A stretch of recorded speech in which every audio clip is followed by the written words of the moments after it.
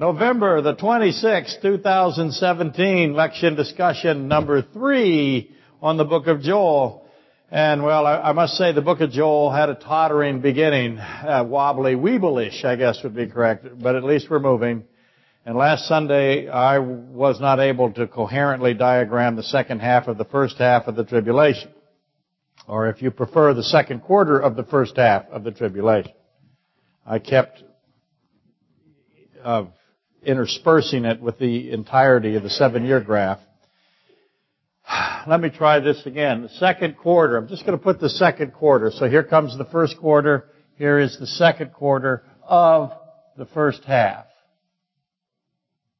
Does that make sense? Here's the second half.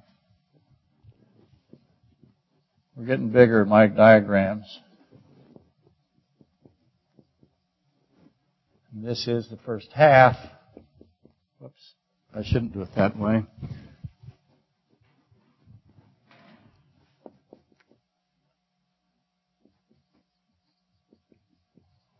Well, here's the second one half. Pen came apart in my mouth. Oh no, it's lost forever now. It's on the ground. 3.5 years, 1,260 days. That's the same thing. This is the midpoint. Midpoint's important. Many fascinating things happen in the midpoint. The intermission, if you wish to think of it that way, the interim. So that's how it all works. Back here, of course, at the end of this is the 75-day interval. At the beginning of the first quarter is the taking of the bride, not on the board.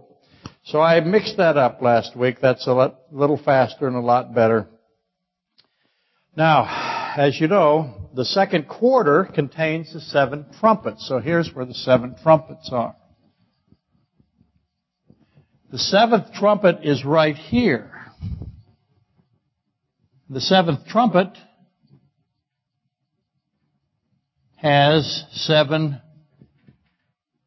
bowls. And all of that occurs in the second half of the tribulation. That's where the 7 bowls are. So the releasing and the 7th trumpet is also the 3rd woe.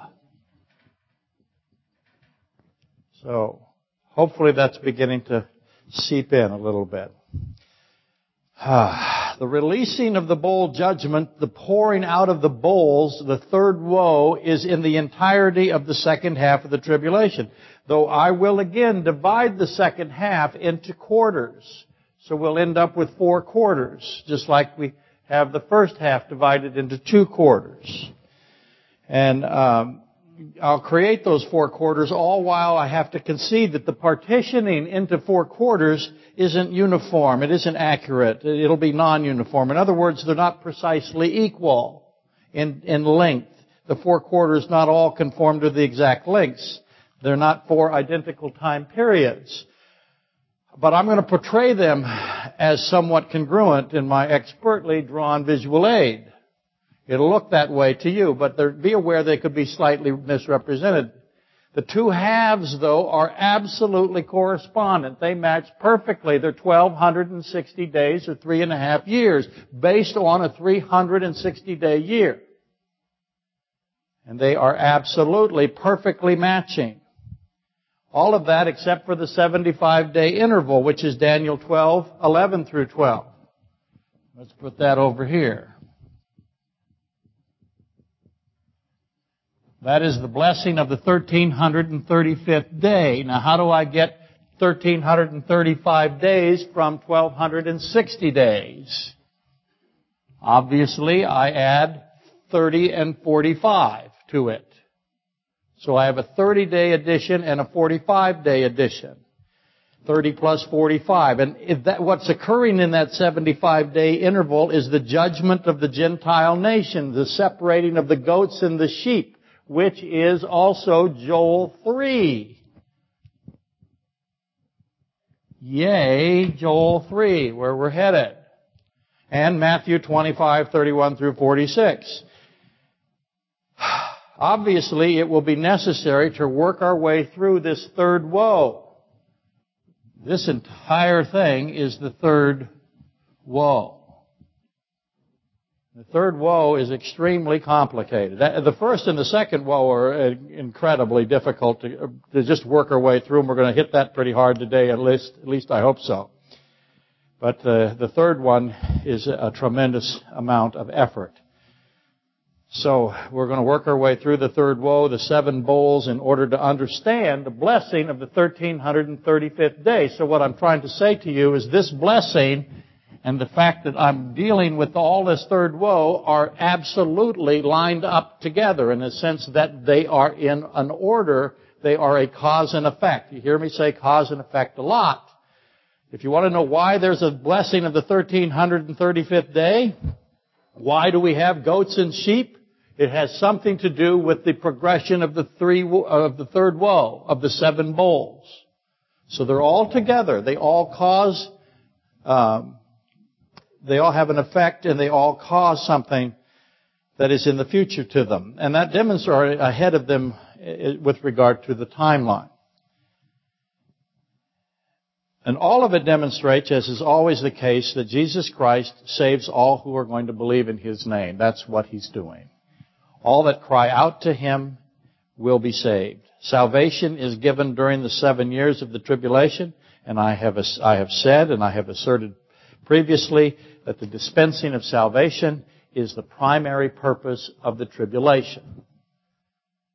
And I know that's not a usual rendering of Revelation.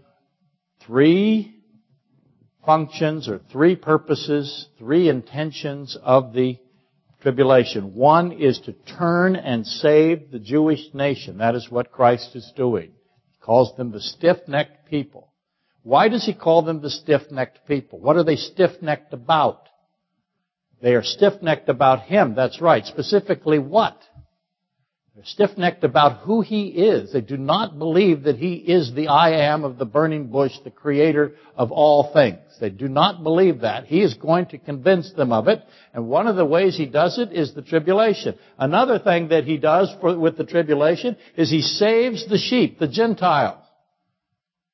And the third thing that He does, well, just keep those 2 in mind. Christ is unceasingly saving, and He will not stop saving. And you have to understand that when He's issuing these tribulational events, these tribulational trumpets and bowls and seals and woes, that even a rhyme, there might be a song in there. When He's doing that, He is saving people with it. But He also is going to end the wicked ones. He's going to end sin. One way you end sin, I thought it.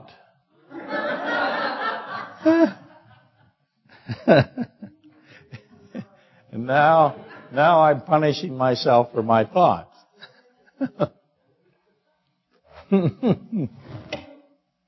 Oh my. Now I have to find myself again as a highly trained professional. One of the ways you save people, one of the ways you end sin, obviously, is you save them, right? That's what He does. There's 2 ways to end sin. There's the salvation way, and then there's the condemnation way. And the choice becomes up to each individual. I cannot accentuate enough the role of salvation in the tribulation. It is generally disregarded and set aside by most who teach the book of Revelation. And I am trying to suggest strongly that to do that is a grievous error, one that eliminates the purposes of the events, the connectivity, the order of it all.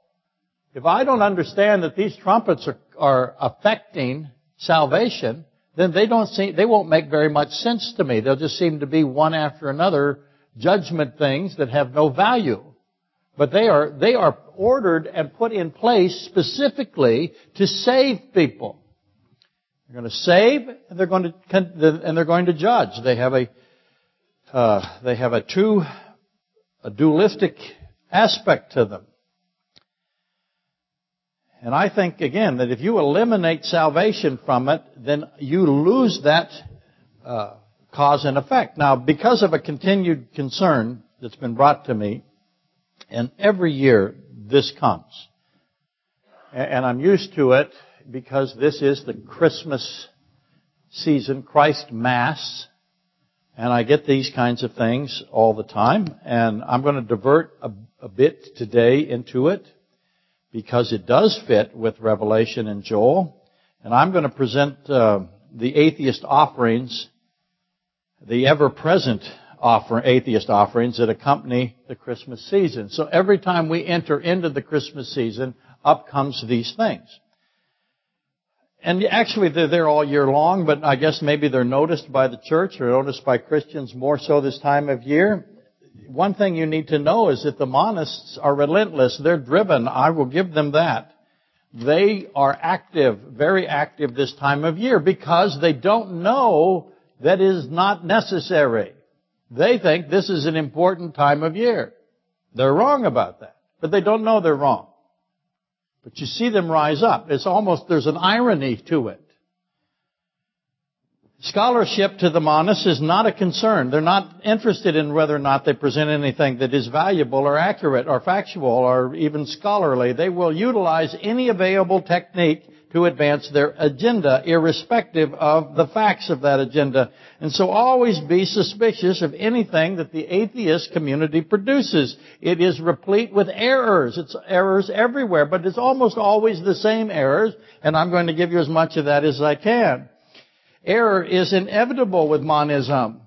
You need to know that when you see these things, that they are produced by monists. So don't panic, I guess what I'm saying to you. I get a lot of letters and emails that are just absolutely panic-stricken. And it is completely unnecessary in my view. Monism is predicated on a fundamental error. And that is that humans and animals are not singular. They think humans and animals are singular. We're not. Now, I don't want to get into vertebrates and invertebrates and the breath and whether or not the exoskeleton transfers oxygen into the body, and we can do that another day. But so I made a general statement. Human and animals, and it's correct, are living souls. They're not singular. They're twofold. They're dualistic. And you need to know that. And you need to know that the person producing the contrary to that does not have that position. And that is what's driving them. Over the many years of my so-called career, I've had abuse heaped upon me for insisting that the winter solstice, which we're entering, right? We're losing 4 minutes a day. We're going to be lucky if we have any daylight here in a couple of weeks. It gets so short. There is no daylight in Barrow now. Well, it's not Barrow, it's at Kralvik now, right? What? Well, it's been Barrow my whole life, but now it's Kralvik or something. And I went through Mount McKinley and Denali too, so I'm used to this stuff.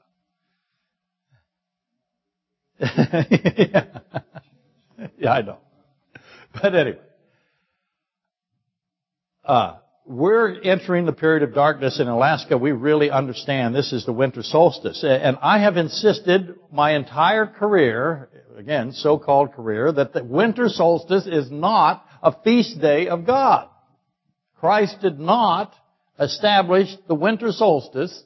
It is a time mark. It's how you tell time yearly, along with the equinox and the others, the solstices and the equinoxes. Those are words. Those are settings on a clock. That is what God has established, what Christ has established. But the winter solstice, not a feast day, and Easter was not Passover. I have said it my whole time.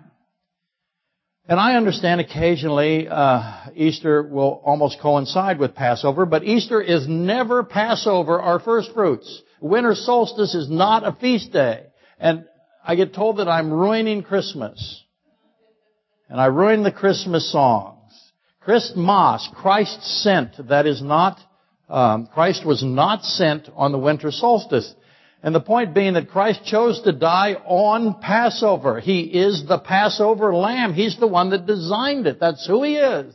That is why He has done it. Passover and the Passover lamb and Christ are impossible to separate. And He chose to be born, in my view, on the feast day of trumpets, Rosh Hashanah. In all likelihood, I think that's the strongest view. And neither Easter or the winter solstice, again, are set aside by God for anything. Easter has no relationship to Passover. Again, occasionally they come in the same week. Sometimes they're off by quite a bit of time, a couple of weeks. And therefore, Easter, that whatever you wish to call it, whatever its origin is, and we've gone into the origin of the word Easter before and why it was established, they do not qualify. And I'm sorry, not really fake sorry about that. And the case can be made for the incarnation on the winter solstice, and that's really, I think, defensible. I think there's great value there. December 21st. But December 25th has no Christian or Jewish significance. It only has pagan significance. It is of pagan origin. That just happens to be the case. Now, the monistic atheists, they don't know that. They think Christ chose to be born on December 25th. They really do believe it. So they produce these incredible movies and presentations based on that. No one has told them that December 25th, no scholar, frankly, believes, I cannot find a biblical scholar that has published that believes that December 25th, not one that has any validity in the sense that has an argument that can withstand anything. The December 25th is defended by the Catholics. Bless their hearts. But it will not prevail. So again, the monistic atheists, that's a redundancy, but they don't know that Christ did not choose December 25th. They think that He did. And where would they get such an idea? Who would possibly give them that concept? And the monistic atheists, again a redundancy, also think that 3 kings came to give gifts to Jesus Christ. It did not happen. It isn't true. It's not in the Bible. The court of Daniel came, the descendants of the astronomers that Daniel saved from execution. Nebuchadnezzar would butcher all of them because he identified them. He figured out that they were frauds. And they were frauds. He was going to kill every one of them. And Daniel intervened, Daniel, not being a fraud, was able to solve Nebuchadnezzar's image, and Daniel intervened, and all of those men were spared, and their progeny were taught what Daniel did for them and what Daniel knew. Their progeny, their descendants were taught the book of Daniel. And Daniel was also an expert in the book of Jeremiah and Ezekiel. So you can imagine that these men gave up what they were doing and poured themselves into Scripture. They create the court of Daniel. And those are the men that came. And they came because they saw the primeval light. And they knew what the primeval light was. They knew that was a non-particle based light.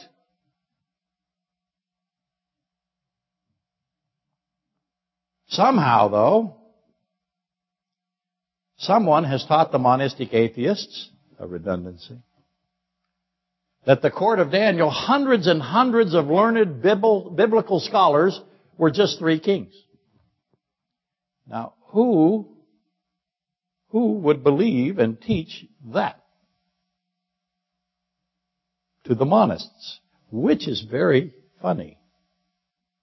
Something as indefensible as the 3 kings from the Orient has been taught to the monists. And the monists believe it. That's hilarious.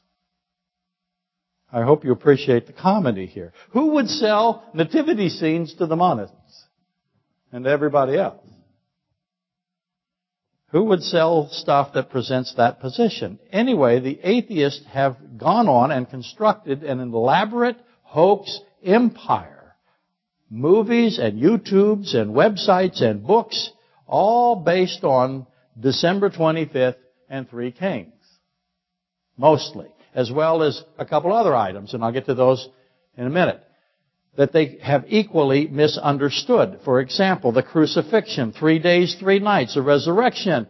They don't understand the purpose of the virgin birth. They do not see Genesis 3. They do not see Romans 5.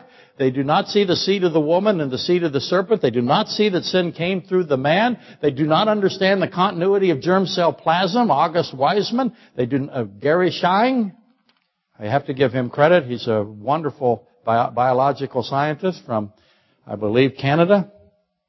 And he has tremendously valuable material, but they don't understand any of that, and they don't understand salvation, baptism, and ascension.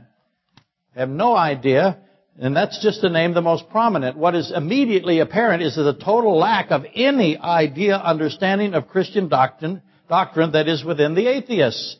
And that would be inexplicable if it were inexplicable. And that might not make any sense to you. Let me rephrase it. Atheism is completely unable to comprehend the truths of Jesus Christ. They can't figure them out. They don't even know what they are. They'll never get it right. Zero. They will always have zero. Not one thing that is true of Christ do they know. Nil. And they do not know that they do not know. I call these the whys of Christ. Why, W-H-Y. Sounded like wise, W-I-S-E. The whys. Why Christ says things, why He does things, why the order, what is His plan. They don't have any idea what those are. So when they see one, they don't have any idea what it is. They don't know how to even trace it. All of that to say a cursory search of the monist web pages will bring up mythicism. The proposals of mythicists. It's hard for me to say. And you're familiar with them whether you know it or not. I'll give you one example. There are many examples. Many of these out there. But the example that is the best known lately is the Da Vinci Code by Dan Brown. Most of you have read the book or saw the movies. And Dan Brown said this, so this is the example that's the best to use because it has the most continuity to our time. Nothing in Christianity is original. That is the thesis of the Da Vinci Code. That is the belief of Dan Brown. Nothing in Christianity is original. What does he mean by that? His premise is, in other words, that Jesus Christ never existed. He is non-historical. He's merely an appropriated, imaginative version of pagan religions. And the mythicists insist, boy, that's going to be hard to say, mythicists insist. Wow, who wrote that? I put some Worcestershire in my diet soda if I'm going to do that. Mythicism insists that the pagan beliefs predate Christian beliefs. And all that the Bible teaches of Jesus can be traced to a pagan original. And they do not hesitate to give you their lists of supposed pagan deities that were crucified, resurrected, visited by 3 kings, born on December the 25th. Those two always make me laugh when I read them or see them. To a virgin mother, and thought to be a sun god. Let me repeat it. They will give you a list of pagan deities that they say were crucified, resurrected after 3 days and 3 nights, that were visited by 3 kings, born on December 25th, to a virgin mother, were thought to be the sun god, S-U-N, and presented themselves as the sun god.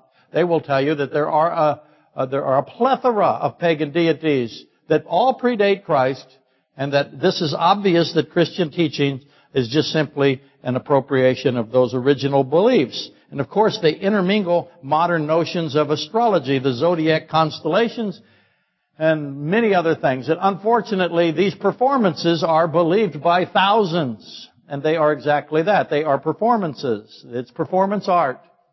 They know it isn't real. But they don't care. They're doing it in order to shake the Christian church. And sadly, Christians are affected by it. This performance art. So let me see if I can ask a few basic questions for those of you out there on the internet, and I know you're there, and I'm grateful you write me. At the same time, it's discouraging, I have to say. This should have no effect on the church, but it has a lot. So again, let me see if I can be helpful. Do you, we, them, us, exist? That's where you start whenever you're confronting monism. And you have to know you're confronting monism. Do we, do I, do you have free will? That's the same question, different form. You start there, and you will unravel mythicism. The atheists say, no. We are predetermined beings with the illusion of existence and the delusion of free will. That's what they say. That is the foundation of atheism. It is the foundation of mythicism. It is the foundation of atheism. They say, let me repeat, no, we don't have free will. We are predetermined things, beings with the illusion of existence and the delusion of free will. Physical things reducible to particles. So we need to know that this pagan origin concept is another ill-conceived attempt to apply non-existence to existence. They are trying to make those of us who understand we have existence think that we do not. That's the whole plan. And one more time, I've done this hundreds of times, but this is, like I said, that the dark time of the year. It's the winter solstice. Here we go again. If I do not, if you do not, if we do not have any self-determinism, no will of any kind, as the mythicists say, then we are, I am, you are an automation, a programmed device. We're not a living soul.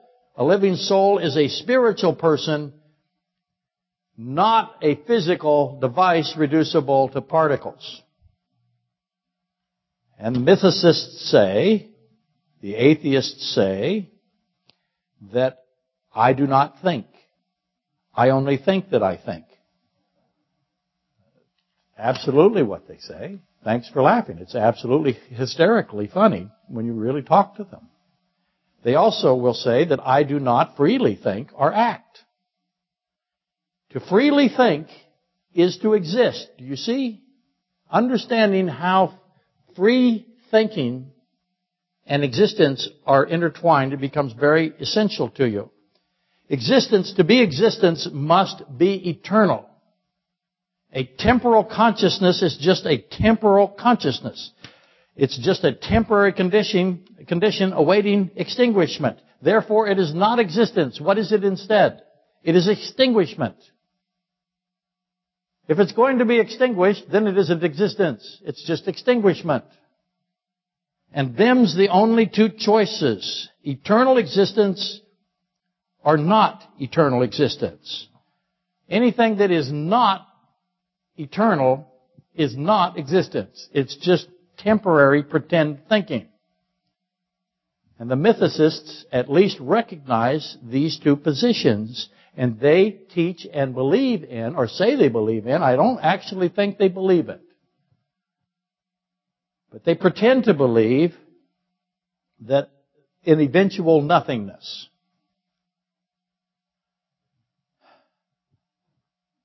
How does Christ treat us? How does Jesus Christ treat us? Because you can read what he thinks of us and what he believes. Now, this is God. How does God treat us? Does he treat us as beings with eternal existence? That's another redundancy. Let me say this real fast. People write me and tell me that I use redundancies a lot. And they do it thinking that I don't know that I use redundancies a lot. It's one of my tried and true teaching techniques. So I have to let them know that I know it's a redundancy when it is one. Otherwise, they assault me. And I'm so fragile and sensitive and insecure that I have to fight back any way I can.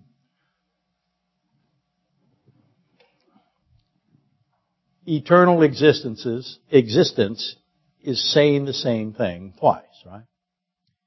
Jesus Christ treats us as if we are eternal, that He created as such. He does not treat us as automatons with no freedom of thought awaiting annihilation. The Bible is as clear as a bell. Bells are not clear. I've tried to look through one. Clear as glass. My glass at my house is not clear. Paint all over it. Sheetrock mud. We can't tell if it's winter. Anyway. Jesus Christ, God, does He treat us as if we are eternal beings, or does He treat us as if we are robots? Can you see why the monistic atheist would want Jesus Christ to be removed from all cultures? Because He does not fulfill their concept of annihilation or extinguishment or extinguishing. He does the opposite. So to repeat this a little bit, are we spirits, dualistic bodies that have minds, or minds that have bodies? Where is the personhood in us? Is it in this body, or is it in our mind, our spirit, our soul? God says definitively that our personhood is not in the body, it is in our soul. Why does Christ desire that we be saved? Ask that question. Why does Jesus Christ call for us to believe in Him, which is a non-physical act? It is a mental process, a mind process, a spiritual process. What is the purpose of all these things on the atheist list? They don't know. The crucifixion is really the hypostatic union. It is the mystery of the incarnation. It is the mystery of godliness. Resurrection. How do I resurrect a dualistic entity? I have to find the body, completely repair the body, and then and it could be crushed, it could be annihilated, it could be mutilated. That's what He does. It could be aged, it could be dust. He wants that body resurrected, and He puts the spirit back in it. Why does He do that? Why did He ascend? What is the virgin birth? The Shekinah glory, the primeval light, the court of Daniel. What is all of that? 3 days, 3 nights, sign of Jonah, feast days, baptism in the Jordan River. They take these things without any knowledge of their purpose, and they put them into these constructed performances to try to fool us. And does it work? Oh, yes, it does. What is the purpose of the Bible? You'll never find an atheist, a mythicist, a monist that knows. What is the purpose of every page of the Old Testament? They don't know. They'll never know. You can tell them, they still won't know. I've done it. I've showed them. They look at me like I'm completely insane. They have no ability. The purpose is to proclaim the true identity of Jesus Christ. That's what it is.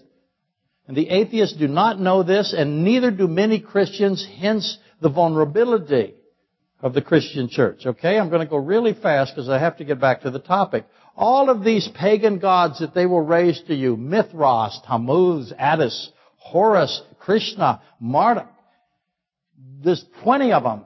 Doesn't matter. Whatever, get any of them, research them as you will find no evidence of any kind that exists where any of them declared themselves resurrected. You can search all you want. So when you're told that Tammuz or Attis or Krishna resurrected with 3 kings after 3 days and 3 nights and had a virgin mother, there is no evidence of that anywhere. That is before Christ. None. Never has been. It's all completely made up. What do we have? We have information that does say weird things that you might be able to cobble together. But all of that, at a minimum, is 100 years post-Christ's crucifixion. That doesn't surprise me at all.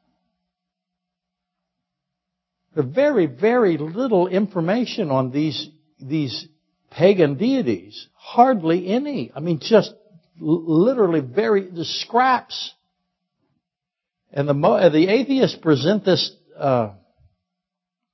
supposed evidence as if it predates Moses in Genesis. I'll give you an example. Mithras was said to be killed by a bull. He did not sacrifice himself. The bull killed him. He was not even human. He came from rocks. Now, I'm not familiar with a virgin rock. It's possible, I don't want to be disrespectful, but it does not appear that I can get some kind of continuity or somehow I can get from a rock to a virgin woman. Marduk did not resurrect. Horus, the Egyptian, they love Horus, was said to be the son of Isis and Osiris. He did not die to forgive sins. The salvation element is not even there. They don't recognize the salvation element is the preeminent aspect of Christ. His glory really is a revelation of who He is. But they do not understand the forgiveness of sins.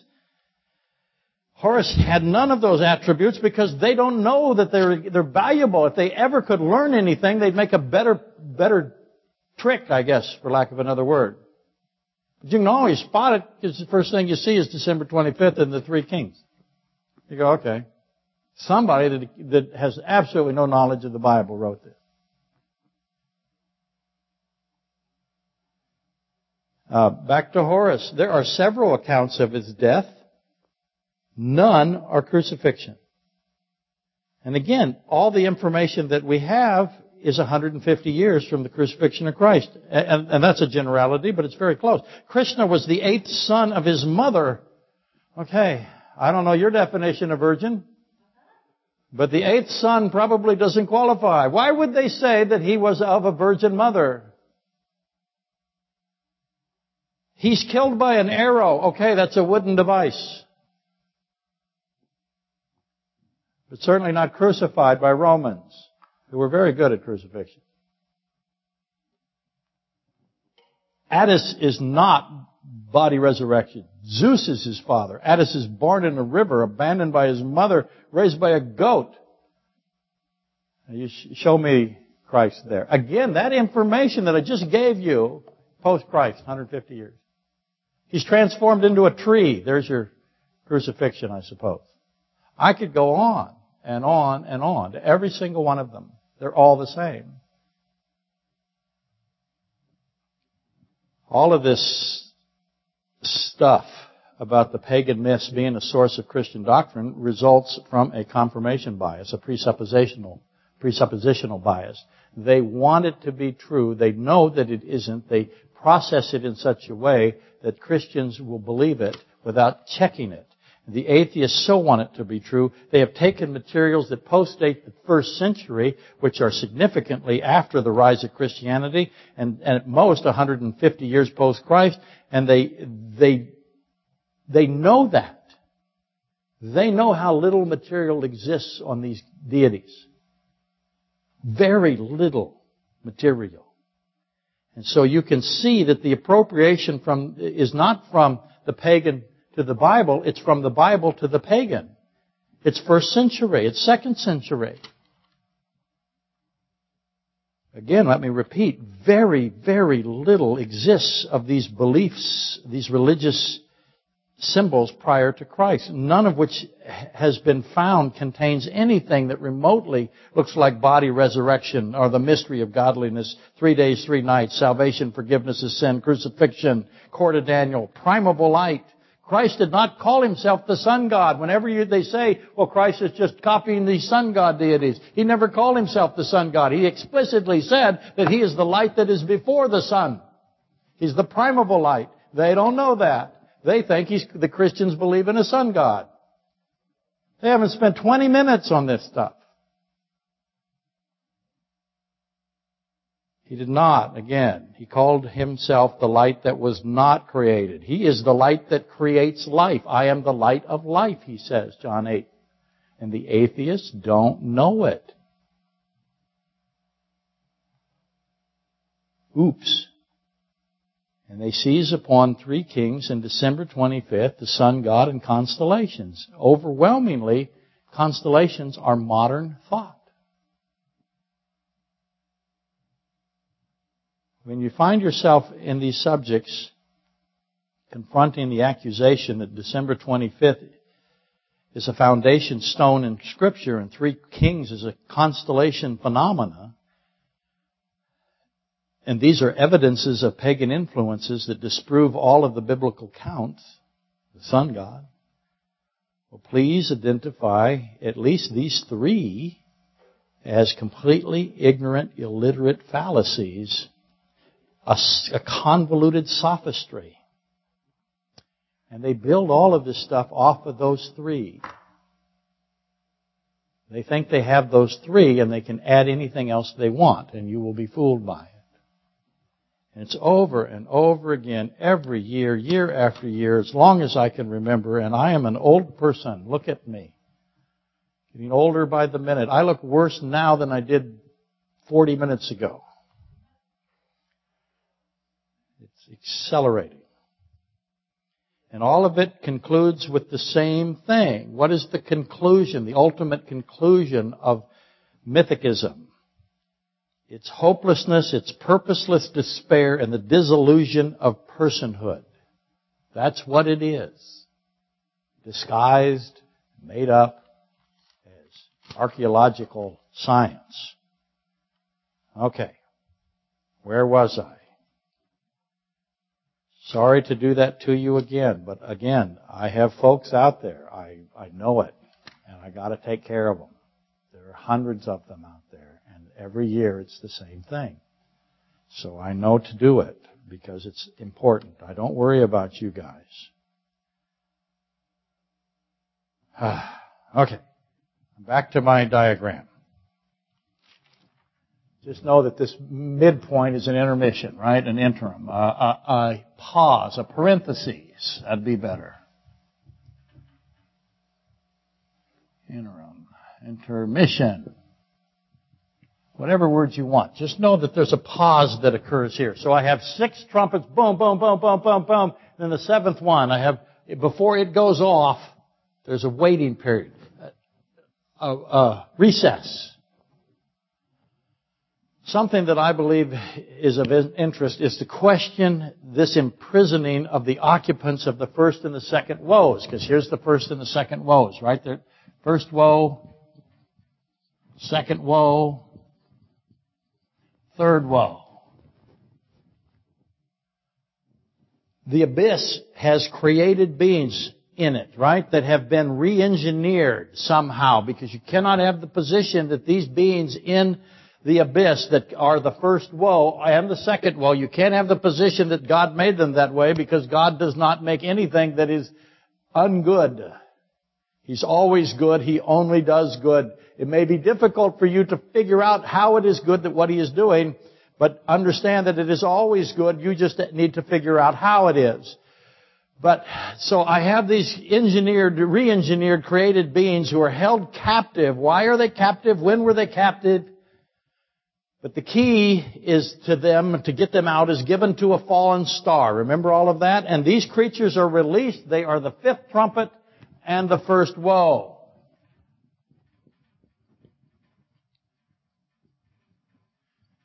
Then there's a second woe. That's the 6th trumpet. And then the third woe is the 7th trumpet. So I have these re-engineered creatures, and they are in prison. They're in the abyss. A key is given to the fallen star. Who is the fallen star? And these creatures are released, the 5th trumpet, the first woe. But they cannot kill. I hope you remember all of that. They cannot touch. They cannot affect the 144,000, the sealed. And there is no death for 5 months. Abaddon is their king. And when you compare Revelation 13, Satan is calling the Antichrist out of the abyss. It says 13:1 that Satan stood on the seashore, if you will, and called out of the abyss the Antichrist. Most will tell you that is in the Mediterranean Sea. Now, Revelation 13 is not chronological. It's not sequential with Revelation 9. So I have to figure out, when did the Antichrist get called out of the abyss? Well, the truth is that the fifth trumpet, the first woe, is in the second quarter of the first half. I know that the Antichrist comes before the first quarter. He's revealed at the signing of the covenant with Israel. So Satan calls out the Antichrist, even though it's Revelation 13, he is before the first and the second woe, or the fifth and the sixth trumpet. So I have the Antichrist. If you make the connection that the Antichrist is in fact Abaddon, then I have to kind of fit that all together. To repeat a little bit, I have two powerful evil entities in the abyss. The question becomes, are they two individuals or one and the same? Notice that Satan didn't need a key to get the Antichrist out. He just calls him out. He arises out of the abyss prior to the beginning of the tribulation, because he signs the covenant, which is what starts the tribulation. So he is out of the abyss prior to the tribulation. If the beings of the first woe, fifth trumpet, are under the authority of Abaddon, Abaddon is called the destroyer, and the destroyer is also the Antichrist, which many consider to be the case. Well, now we need to reason that out. In any event, these two, if they're both in the abyss and they're separate, they know each other really well. They've been in the abyss together for quite a long time, along with all these other things, thousands of years. If Abaddon is the Antichrist, he arrives in the abyss approximately 3,000 years after the locust-type being things, and he leaves them at least about 2 years, 1 3/4 years, before that woe even hits. Probably a little longer than that. Hopefully that makes sense. But just try to work your way through Abaddon and the Antichrist being in the abyss. The Antichrist called out before the tribulation begins. The fifth woe is in the second quarter or the second half of the first half of the tribulation. Okay, remember, as you know, there's 5 months of no death in the first woe, the fifth trumpet. The obvious question is, no death for who? No death for humanity. We know that not only can 144,000 not be affected, they can't be stung, but nobody can be killed. So there is no death. What's the obvious question? Can I kill the locust things? Are the locust things subject to death, or are they exempted as well? So I've got two groups to deal with here. I've got the locust things and I've got humanity. I have the animals too. Who dies in that group? No one or anyone?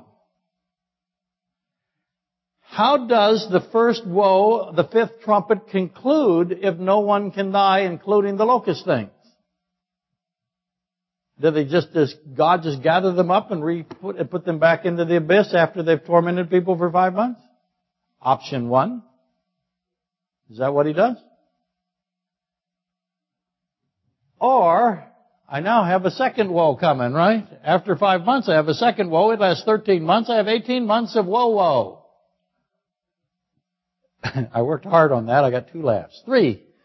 Kind of a half grin. I got more for the half grin joke than I did for the woe joke. This comedy is really hard. And you know, and it's brutal to stand up here and bomb.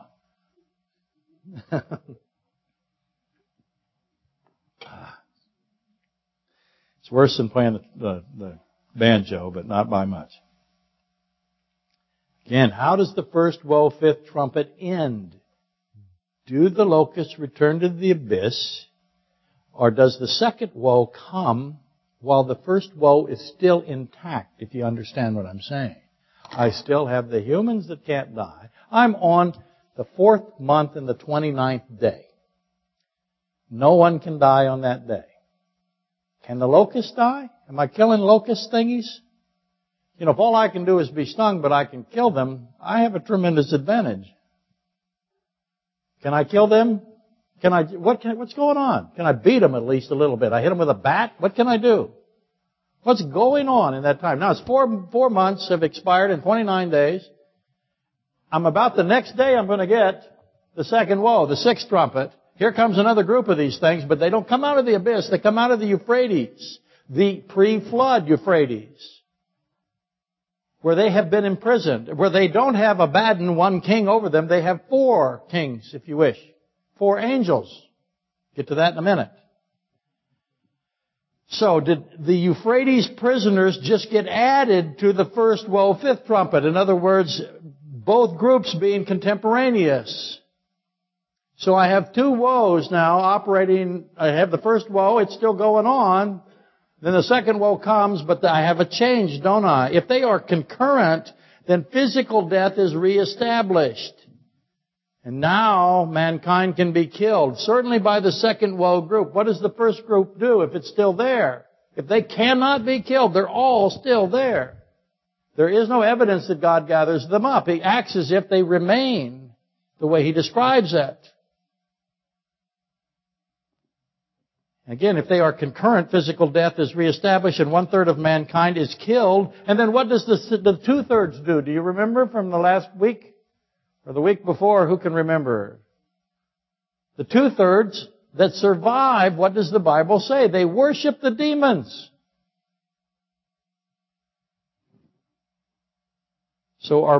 And then I ask this question, are both of these released armies from the abyss and from the Euphrates, pre-flood Euphrates cavity, whatever it is, are both of these released armies wiped out? And I suggest to you, no death means no death. Death means death. They are able to kill 1/3 of humanity. I asked again, who is this 1/3? Because I know 2/3 don't repent and they start worshiping the demons.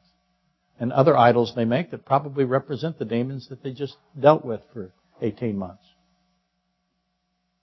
So you see, interestingly, that the demons somehow convert people to worship them by killing them, tormenting them, or not killing them. 2/3 survive. I want to know how they survive. And are they fighting? Now I ask, are both of these thing armies wiped out? And did they know what they were going to do was a futile endeavor before they consented to it, chose to attack? Obviously, these beings, however they came into their current status, however they became captive, however they became imprisoned, however they become released, are knowledgeable about truths that we humans have no concept of as of now. For example, every one of these beings are proficient in one thing that is true, that the mythicists don't want you to know, that the atheists don't believe. There's not a single demon, creature, thing out there of any kind, angel of any kind, that does not know that there is a physical reality and a spiritual reality. They all know it. There's no idiots in the spiritual reality with regard to that piece of information. Every one of these beings that were released from the Euphrates and from the abyss are proficient in the realities of the spiritual and the physical. They have no concern, they have no fear of physical death.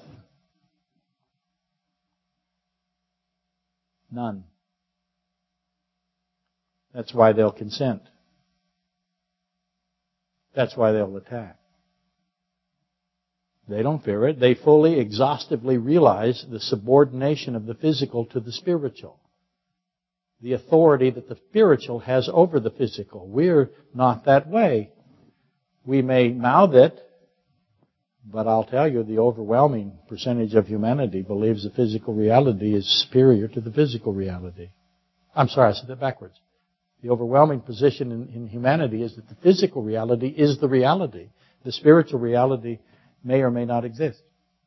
No demon in the abyss or in the Euphrates confine has that position. I find it interesting that for 5 months, humanity is placed on equal footing from those from the abyss. Neither can be killed physically. God takes physical death off the table for humanity and introduces demons or creatures, things. They have a physical construct to them. I hate using that word. It's stolen from me now. I actually have a guy out there going, sorry, not really, fake sorry. I'm suing him. I've been doing that for 30-some years, and he stole it from me. And do I get attribution? No. Do I get some monetization? No, I'm up here with my Worcestershire sauce. That's all I got. Anyway, made me mad. Anyway, where am I? Blah, blah, blah. Physical death has been removed for 5 months from humanity, and it's placed on equal footing. So I have two groups now, the angels and the humans. Neither one can die. All they can do is fight each other. Isn't that fascinating? It fascinates me. They can torment. Can we hit them with hammers? I believe we can. But there is no death. Remember the incredible words of God. Jesus Christ in Luke 12, 4 through 6. Do not fear those who can kill the body. That's nothing. Killing the body is nothing. I hate to bring that up to the mythicists. Killing the body is insignificant. Fear me, he says. Fear me, who after he has killed has power to cast into hell. I'm the one you fear. You don't fear the ones that can only kill the body. In other words, but then look at what he does. He takes killing the body off the table completely. Nobody can kill anybody's body. Nobody can die. No animal can die, nothing. No death, no physical death. 5 months. See, he's thought this through, being omniscient God. Duh. Fear Jesus Christ, the Lord God Almighty, the Creator of all things. These are things. All they can do is kill the body. Don't fear them. So for 5 months, nothing. No one can kill the body. For the next 13 months, killing the physical is unbounded. It is almost non-stop. So you see the juxtaposition of the two. The things from the abyss under the command of Abaddon, and the things from the Euphrates under the command of 4 angels. Are they cherubim, seraphim? Are they angels like Michael and Gabriel? What are they? Are killing and being killed. We have these entities killing, and they're being killed, and they're against 1/3 of humanity. And both sides know the ultimate destiny of the released hordes. Everybody knows. They've gone 5 months with no physical death. Now they're in a physical death fight. Physical death is not as significant anymore as you might think. If you go through 5 months where nothing dies, what's your opinion of physical death? What has God done to you? An incredible act of mercy here, isn't it? He has changed your mind if your mind is willing to be changed. How many changed their minds? Both sides, again, know the ultimate destiny of the released horrors. The lake of fire is created at Genesis 3. There's Genesis 3, 4, and it awaits them. The things know it, and the humans know it. So why do the things seek to kill humans? What's motivating them? They know they're going to lose. They're outnumbered horribly. They do a pretty good job, but they still get completely eradicated. There isn't any left. All of them are gone. Humanity prevails because humanity can multiply itself and overwhelm the angelic horde that fell. How many in the angelic horde that fell? Whatever it was, they're capable of killing 1/3 of humanity. You start doing the math now. So why do they seek to kill humans? What value is there to them to kill human beings? And what about the remaining 2/3? How many of them does Christ save? Because they're worshiping demons. Here comes the 7th trumpet. Here comes the second half of the tribulation. What's in the second half of the tribulation? The mark of the beast is in here. If you take the mark, how many of the 2/3 take the mark of the beast? Because once you do that, you are no longer salvageable. You have chosen to perish. So what about this remaining 2/3? How many of them does Christ save? How many of them get to the 1335th day? What does it take to turn men from the worship of demonic forces? They're worshiping demons. How does Christ turn them? It takes, obviously, His voice. Finally. We're at finally now. It says finally. I want you to think about dreams and virtual reality devices. You can go buy, for Christmas, you can buy a virtual reality thingy. Put it on your face. It improves my demeanor tremendously. My countenance, if you will. So would a bag. But I have it on. And what is happening to me? I have 2 dogs. Every night they wait until we're asleep. One of them climbs on the bed, and then dreams and barks, and both hind legs are going. You literally get trampled. He's amazing. He is convinced in that dream that he is on his way to catching something fantastic. We are convinced that he's insane. But we can't stop him, and it goes on literally every evening. And they all do it, all 3 of them, even the 16-year-old. She's still chasing. But I want you to think about that dreaming aspect, and I want you to think about the virtual reality device. You see somebody with that device on, what do? They try to catch butterflies, right? They try to drive. Their mind is convinced that the reality is the reality. Is it the reality? It's a device on their face. But they think it's a reality, just like you think your dreams. You're in the middle of a dream. You wake up, you're convinced that dream was real, isn't it? Was it real? It's in your mind. See, what does it say that I think a virtual device is real, or that I'm out trying to catch baseballs that aren't even being hit to me, but I'm doing this, man, and I'm thinking that I've got a baseball in my glove. I feel it in my mind. I think it's real. It's not real. And I know it's not real. I have a thing on my face. So what does it say of the reality if I can make something that is not real appear to be physical reality? What does it say of physical reality? Is physical reality really real or sort of real? How much real is it? What are the implications? What's left? Spiritual reality. Next week, we continue with this thing here, whatever it is.